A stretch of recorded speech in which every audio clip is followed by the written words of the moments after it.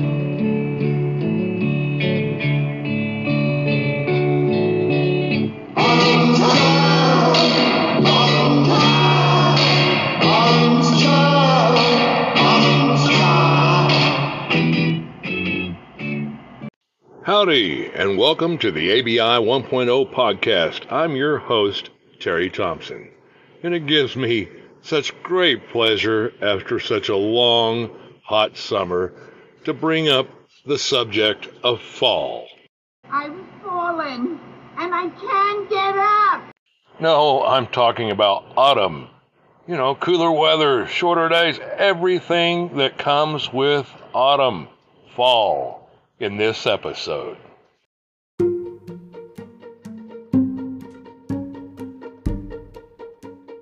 Fall marks harvest time everywhere, including in the illegal drug trade, from the poppy fields in Afghanistan and Pakistan to the marijuana fields just about, everywhere. It's harvest time, and it hits the streets. You don't have to be an illegal drug, though, to have virtually the same effect.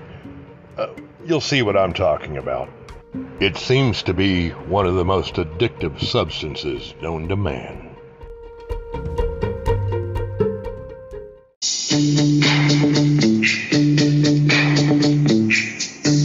Yo, VIP, let's eat it. Spice, baby. Pumpkin. Spice, baby. All right, stop.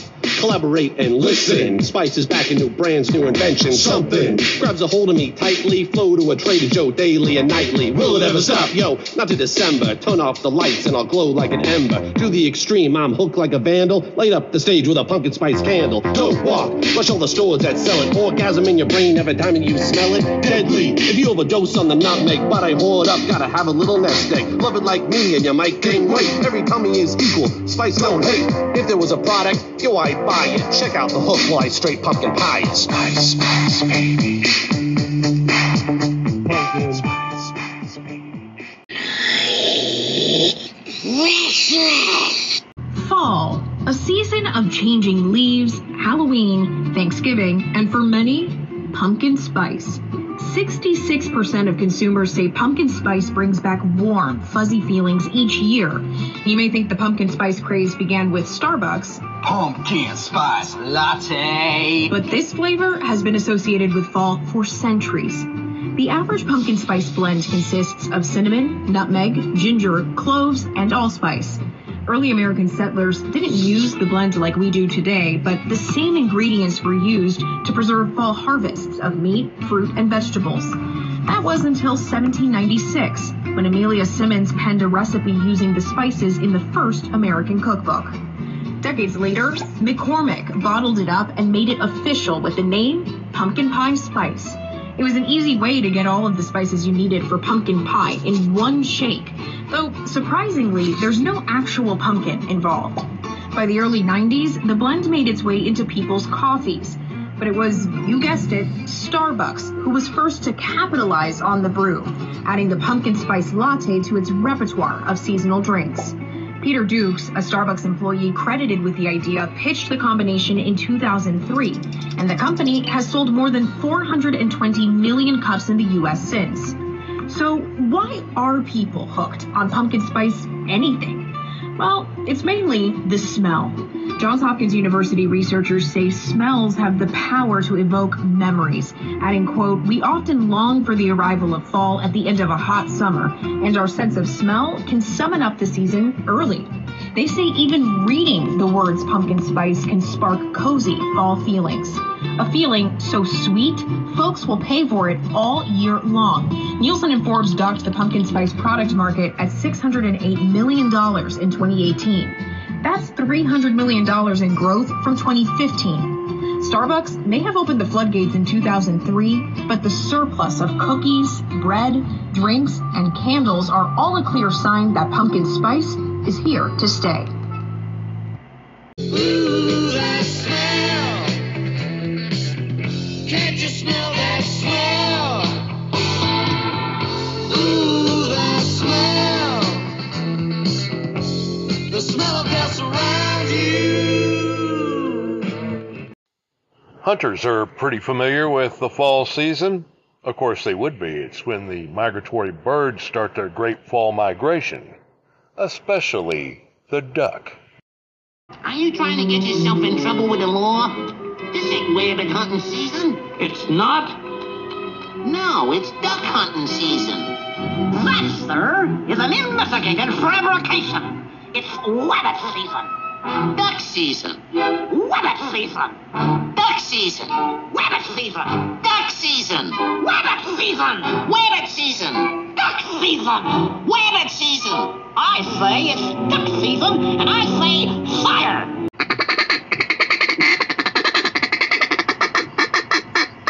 Some birds are able to migrate thousands of miles yearly without the aid of Google Maps. So just how are they able to pull this off? Let's say you wanted to change a scenery, so you set out with the clothes on your back, your innate knowledge of the world, and zip all else. No map, no smartphone, nada. Would you be able to travel tens of thousands of miles across oceans and continents, and then get back home a few months later? Because hey, lots of birds do this every year. It's called migration, and often these birds go to the exact same summer and winter spots, using nearly the exact same routes every time. Ornithologists have speculated that birds might use a number of sights, sounds, smells, and learned social cues to get where they're going. But young birds making their trip for the first time have been observed migrating successfully with no chaperones. What gives? Research has revealed that migratory birds have vision-based magnetoreception. They can see magnetic fields, and Earth is lousy with magnetic fields. See, Earth's molten outer core is made up of iron alloys, which are swished around by heat coming up off of the solid inner core, and by the rotation of the Earth. That motion, plus the fact that iron is really good at conducting electricity, creates a dynamo, a generator of electric and magnetic fields, which basically makes the Earth function like a giant bar magnet. North is positive, south is negative, and our planet is wrapped in slopes and curves of magnetic fields arcing in between them. And migratory birds can sense those fields. Experiments over the past couple decades have shown that birds prepared to migrate south will align themselves with magnetic south, even if you create an artificial south in a lab. And furthermore, these birds see magnetic fields. Around 2010, researchers fit European robins with clear or frosted goggles and found that the birds needed clear vision in their right eyes to navigate magnetically. Why not the left eye? No one knows. Scientists are now studying what biological mechanism might be responsible for this. The popular theory goes that magnetic fields cause a chemical reaction in birds' eyes that affect their sensitivity to light. So magnetic fields might show up as brighter or darker patterns spread out over everything the bird sees, like a map on a heads-up display. More research needs to be done to determine exactly how this works. But in the meantime, here's a question for you. If you could get an eye or brain implant that would let you see magnetic fields, would you? If your answer is yes, you might have your chance Sooner than you might think with Elon Musk and Neuralink. Just think about it. You could join your brain with a bird and thereby become a bird brain yourself, wouldn't you? I mean, but bear in mind, like, you'll be able to see this coming. It's not going to happen, like, suddenly. We haven't even had put one in one human yet. We're hoping to do that maybe end of this year, early next. In a real human? Yeah.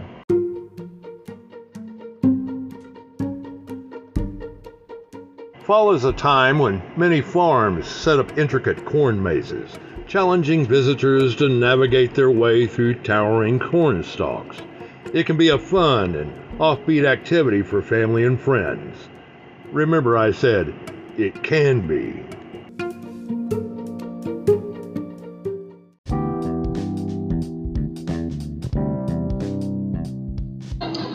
We're at the corn maze together for some fall fun. 10 minutes into the maze, my stepdaughter called me on my cell phone and said, "Andy, I'm lost."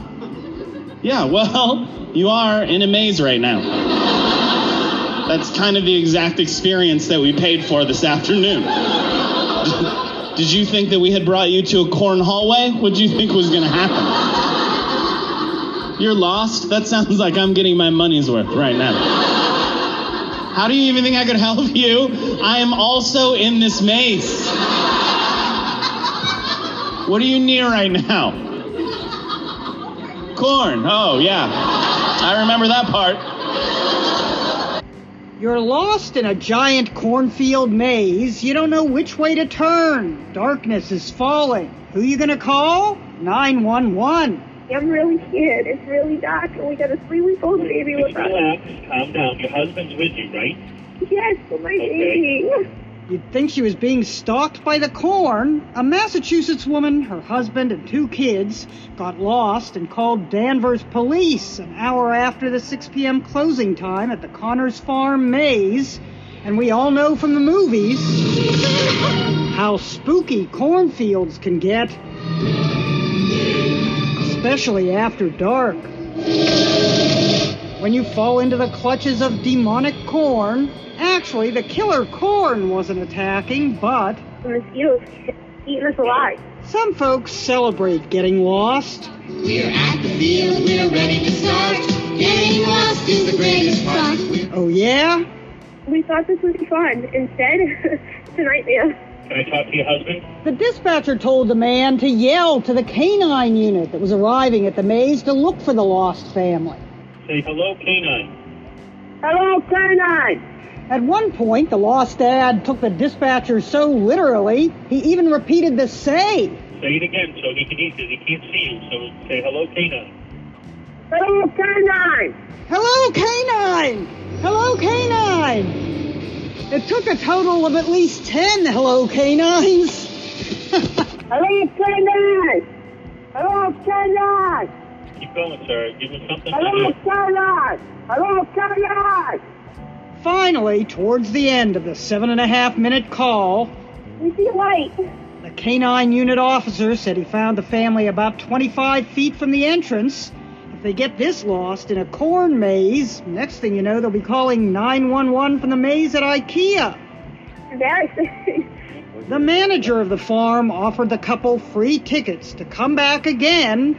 They didn't answer, but their faces went, Never again. The maze depicts an image of the headless horseman, but compared to the lost couple, the horseman kept his head. Ginimos. Hello, canine.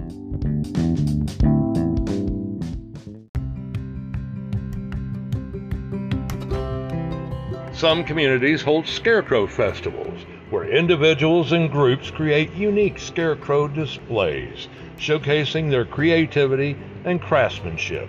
After all, to be a good scarecrow, it pays to be outstanding in your field. It's a warm autumn day here in Bucks County, Pennsylvania, and Halloween is in the air. Welcome to the 37th annual Peddler's Village Scarecrow Festival, where you can take in the view or take part in a years-old tradition. My mother and father started this. Donna Jamison's family started the festival back in the 1970s. It's a great thing to come out on a beautiful fall day and do something with your family. And then you can take it home and display it. And that's exactly what Mike and Mary Parashek of Philadelphia have been doing for more than 20 years, sometimes with mixed results. It takes my next door neighbor a couple days to get used to it. He used to work late at night. He pulled in the one time and he thought somebody was sitting on my front porch, and here was the scarecrow. Oh, what? There goes some of me again. And what could be more nostalgic than scarecrows? Remember The Wizard of Oz? My, it's good to be free. It's always been one of my favorite movies, along with my daughter. So, I don't know, just scarecrows they're a good thing. A good thing that actually goes back to the very beginnings of farming. Not long after people learned how to grow crops, they started losing them to birds. They've tried catching the winged menace or even using kids to scare them away. But mainly, they've put up these lone figures standing guard, which is what most of us think of when we hear the word scarecrow. But these days, traditional scarecrows, like this guy, they're just for decoration. Modern farmers scare away birds using a little more bang. We use bird cannons, reflective tape. We use distress calls. We want the birds to eat the neighbor's cherries, not ours. Kyle Matheson owns Stemilt Farms in Wenatchee, Washington. He's one of the largest cherry producers in the country.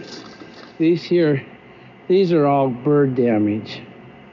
And you can see the birds taking a couple bites out of it. And it's just a constant, battle. Step up. It's a battle he wages with some unexpected weapons, like this falcon. We came in and there was a group of finches in here. Who you may or may not know is the natural predator of the finches and robins that are looking to feast on Matheson's cherries. And he caught it in the air and took it down. But it turns out sometimes even the falcons have a hard time saying no. He is eating a cherry now, which is to some degree defeating the purpose, right? Yeah, well, I don't know why he's doing that. Birds devour at least $30 million in cherries every year, and that's just in Washington state alone, which helps explain why farmers will try anything to save their crops. And we mean anything. Like these weird, floppy, inflatable figures, the kind you might see at a used car lot. We do move Mr. Pino around to different spots in the vineyard, and that also helps the birds not become used to the damn things. Ted Marks owns Atwater Vineyards in the Finger Lakes region of New York. He got the idea for Mr. Pino, and yes, that's his name, from researchers at Cornell University. And he says of all the things he's tried to scare off birds, Mr. Pino works the best. It's number one, there's no question about it, because it's ever changing. It just keeps the birds away. For farmers, their very way of life depends on defeating these winged thieves. But what about the birds? They got to eat too, right? Do you ever feel a little bad for the birds? I haven't felt that bad for them. I always feel they get their share, Even with all these things, they still eat quite a few cherries. It'd be nice if they'd go eat the worms or some insects, but I think they like the cherries. And really, who can blame them? We'll take a look at a more astronomical aspect of autumn.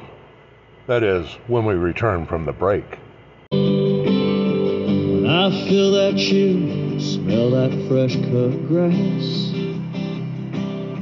I'm back in my helmet, cleats, and shoulder pads.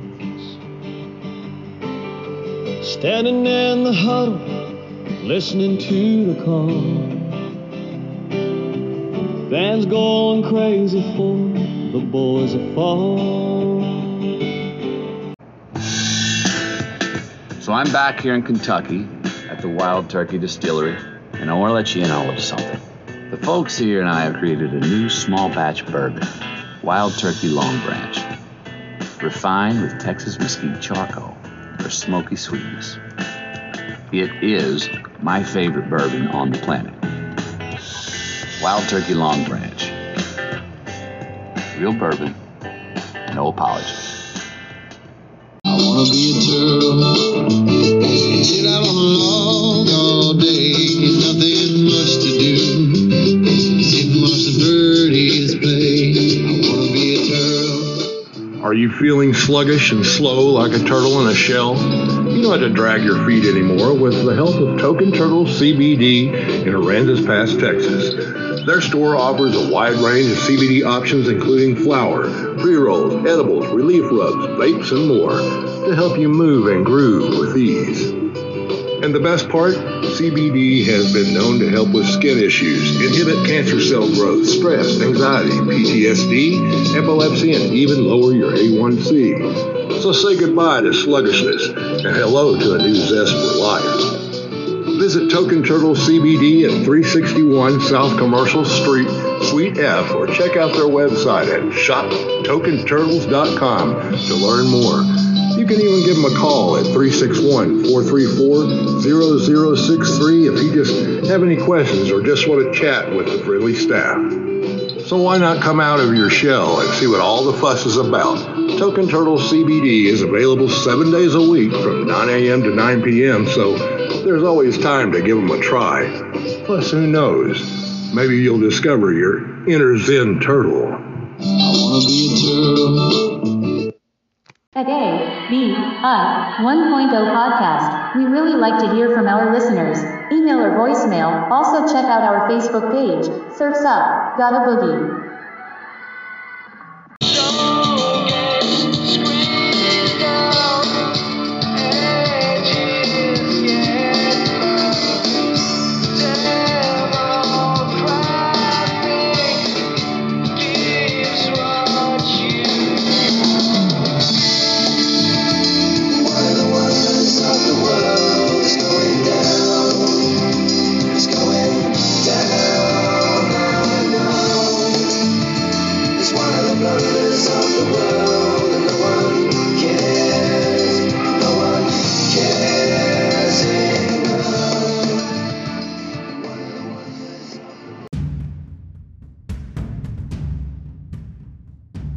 One of the wonders of the primitive world and heavily associated with the autumnal equinox is none other than Stonehenge.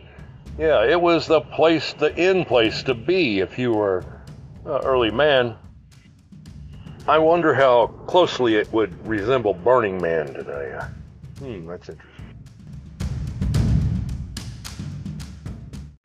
Archaeologists today believe that this great Neolithic stone circle has stood on the plains of Wiltshire, England for no less than 5,000 years. An outer ring of 30 4-ton stones surrounds 5 huge arches whose massive blocks weigh 22 tons each and which were somehow transported from 120 miles away. It's an astonishing feat of ancient engineering, and the mysteries about its construction still remain. Some of the stones at Stonehenge weigh between 50 and 70 tons. Some of the stones are even heavier. So how could you have moved these into place? How could you have moved them from Wales, where the blue stones, the spotted dolerite, came from within Stonehenge? The blue stones from which the original Stonehenge was constructed were transported from 120 miles to the west, from a place called the Preseli Mountains, which is the only place in the British Isles where you can get that kind of stone. Now, how they were moved is a mystery.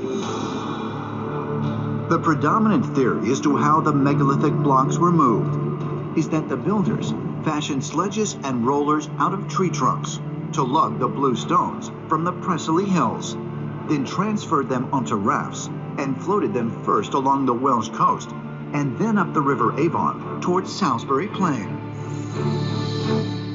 You know, this idea that all these ancient blocks were moved with wooden rollers is very interesting. However, do you know what happens to wood when you put 20 tons on a wooden roller? It'll just get crushed to smithereens. However they did it, it must have been very important for them to move these particular stones to Stonehenge. And that's a mystery. That doesn't happen anywhere else at stone circles in the country. They only come from stone that's quarried locally. However Stonehenge was constructed, it involved moving much more than just the stone blocks that stand today. According to researchers, this is just 25% of the original monument, the center of a much larger structure that was surrounded by multiple concentric circles, constructed over a period of more than 1,000 years. So Stonehenge is very interesting in that it evolves over a very long period of time, and the first thing that goes up at Stonehenge is not there anymore. It's the 56 holes that today are known as the Albury Circle. It used to be filled with the blue stones from Preseli. Around the outside of the stone circle is constructed a ditch and embankment. This is the so-called henge structure that stands around Stonehenge, from where it gets its name. Many mainstream scholars suggest that Stonehenge was simply a place of worship and a burial ground. But why would the ancient people of Britain have spent more than 1,000 years to build what amounts to a church and a cemetery? And the big problem is we don't really know who these people were. We don't really know where they come from. So we find similar structures around the world that show incredible levels of sophistication, like the pyramids of Giza in Egypt, like Machu Picchu in Peru. So why not in ancient Britain? Why not have a very advanced civilization here? The fact that we now know that Stonehenge was part of a much larger superstructure indicates to me that we've only barely scratched the surface. What did it all mean? My roommate also believes that aliens helped us to build Stonehenge. Didn't you guys believe that? Really? You're not going to like the rest of this joke. Oh, let me tell you, I do not side with you on the edge of this debate. Here's why I think that's the dumbest thing I've ever heard. You're fine. Thanks for paying to be here. If you believe that's true, you believe that aliens developed light speed travel, visited ancient men, came down, met with us, and all we could think to do is go, "Hey, aliens, could you help us move some rocks around?" Or and they're gonna be like, "Why?" And be like, "Because then they won't know how we did it. They're gonna be like, how'd they get them rocks in a circle like that? Were people bigger back then? They won't know. Also, could we stack it into a triangle too? That'd be cool." It's the pyramids. Walk like an Egyptian.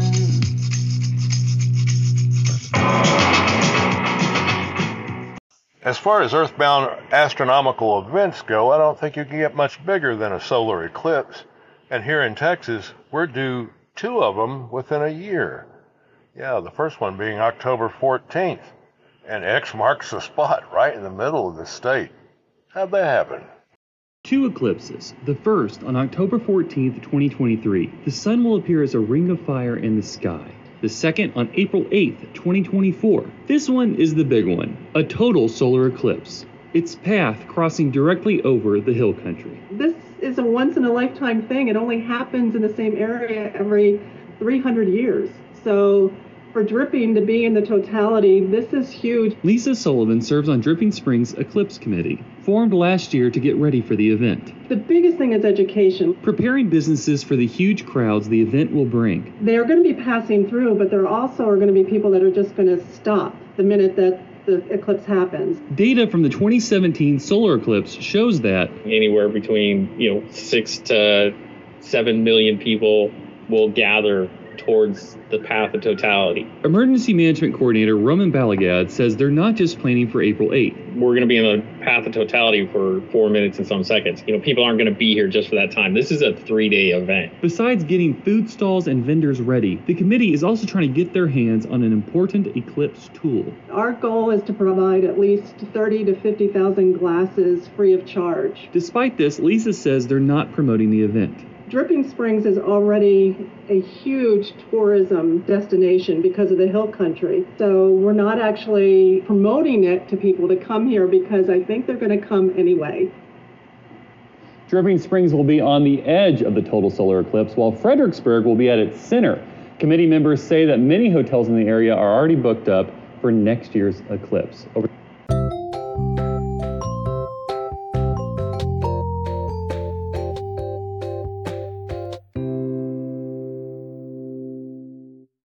Autumn brings about an event so special in Texas that school kids have a special day off just to go to it. I remember that when I was a kid. Yeah, that was fun.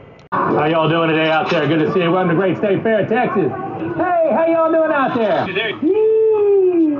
My hands are shaking and my knees are weak. I can't seem to stand on my own 2 feet. I'm on a pole. Oh, I'm all shook up. Howdy, folks.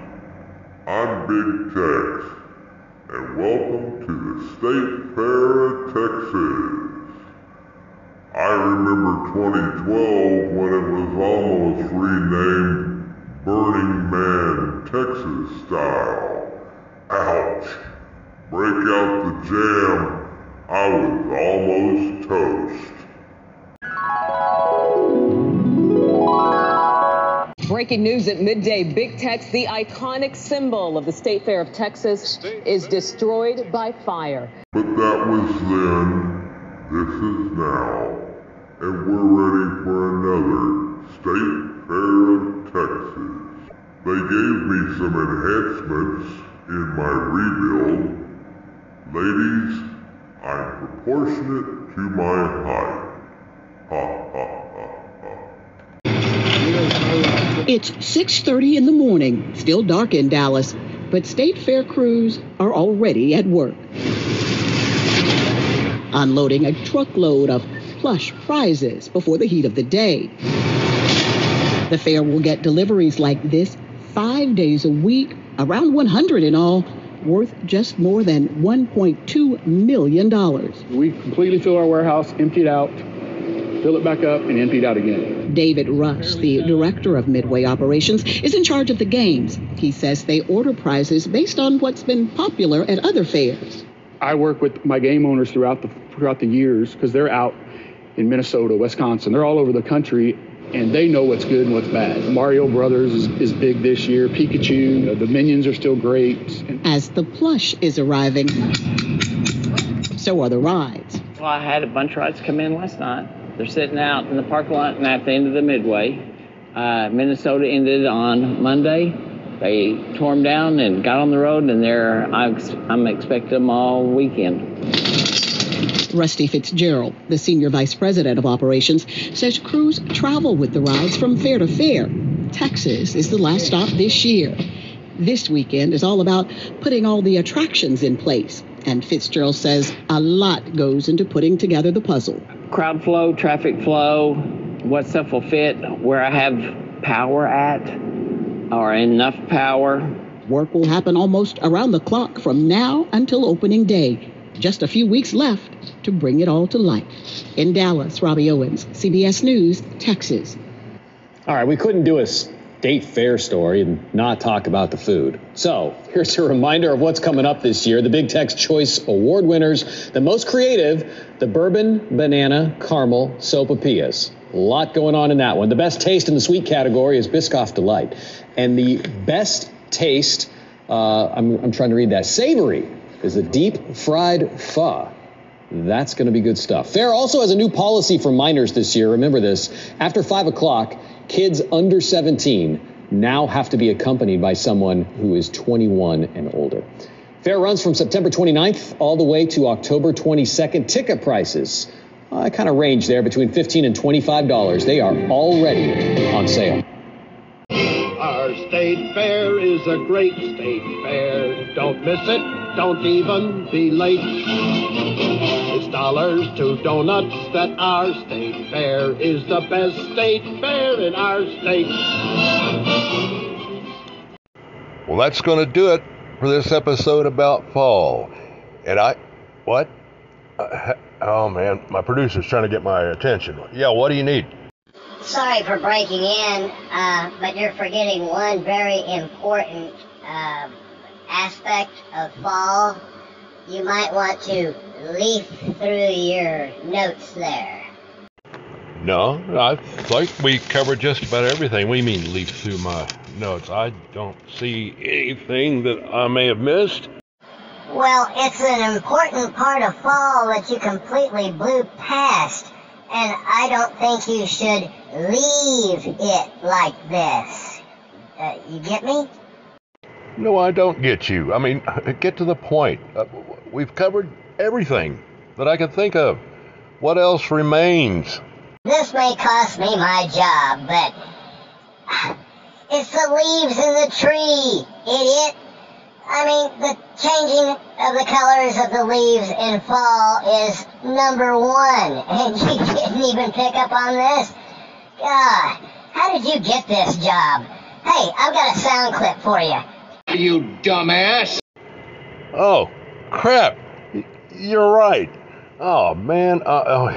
Hey, thanks for the reminder. No, you can keep your job, but I want you to lose that sound clip and your attitude, please. Do I get a raise? No. Ah, dumbass. I heard that. I suggest you play whatever clip you have about the changing of the colors of the leaves of fall before I change my mind. Cueing the music. Leaves of brown that fall to the ground. In a tear over there, leaves abound. Shut the door, dim the lights, and relax. What is more, your desire are the facts. Patter, patter, a rain falling down, a little glimmer, sun coming round, and take a walk when autumn comes to town.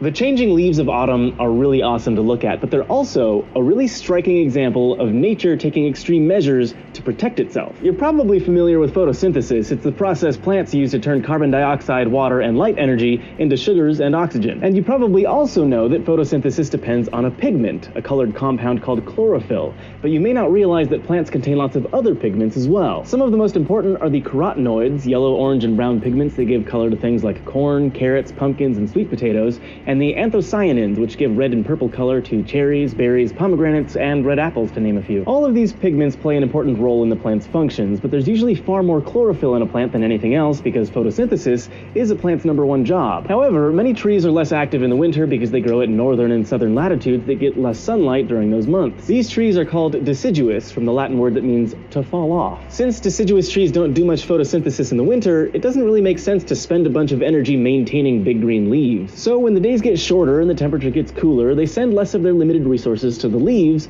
and start using what water and nutrients they have to keep the rest of the tree alive.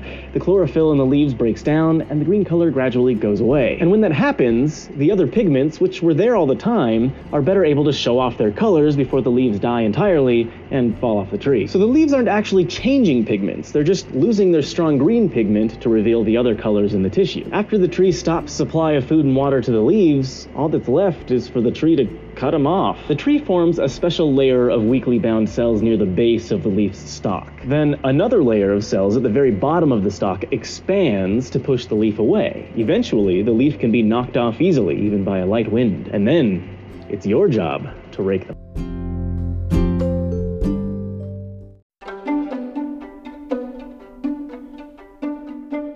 The first day of fall 2023 is on Saturday, September 23rd in the Northern Hemisphere. This is also known as the autumnal equinox, which is the day of the year when day and night are approximately equal in length all over the world. This being the case, it's important to remember that the sun shines equally on all of us everywhere. Well, I guess unless you are under a dark cloud then you might try stepping to one side. Until next time, I'm Terry Thompson. This is the ABI 1.0 podcast. See ya.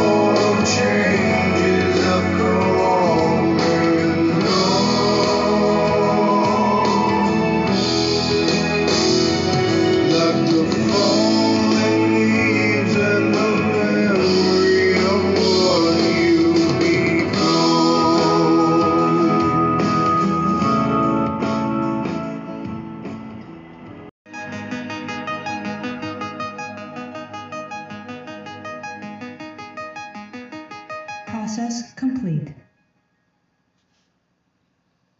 You dumbass!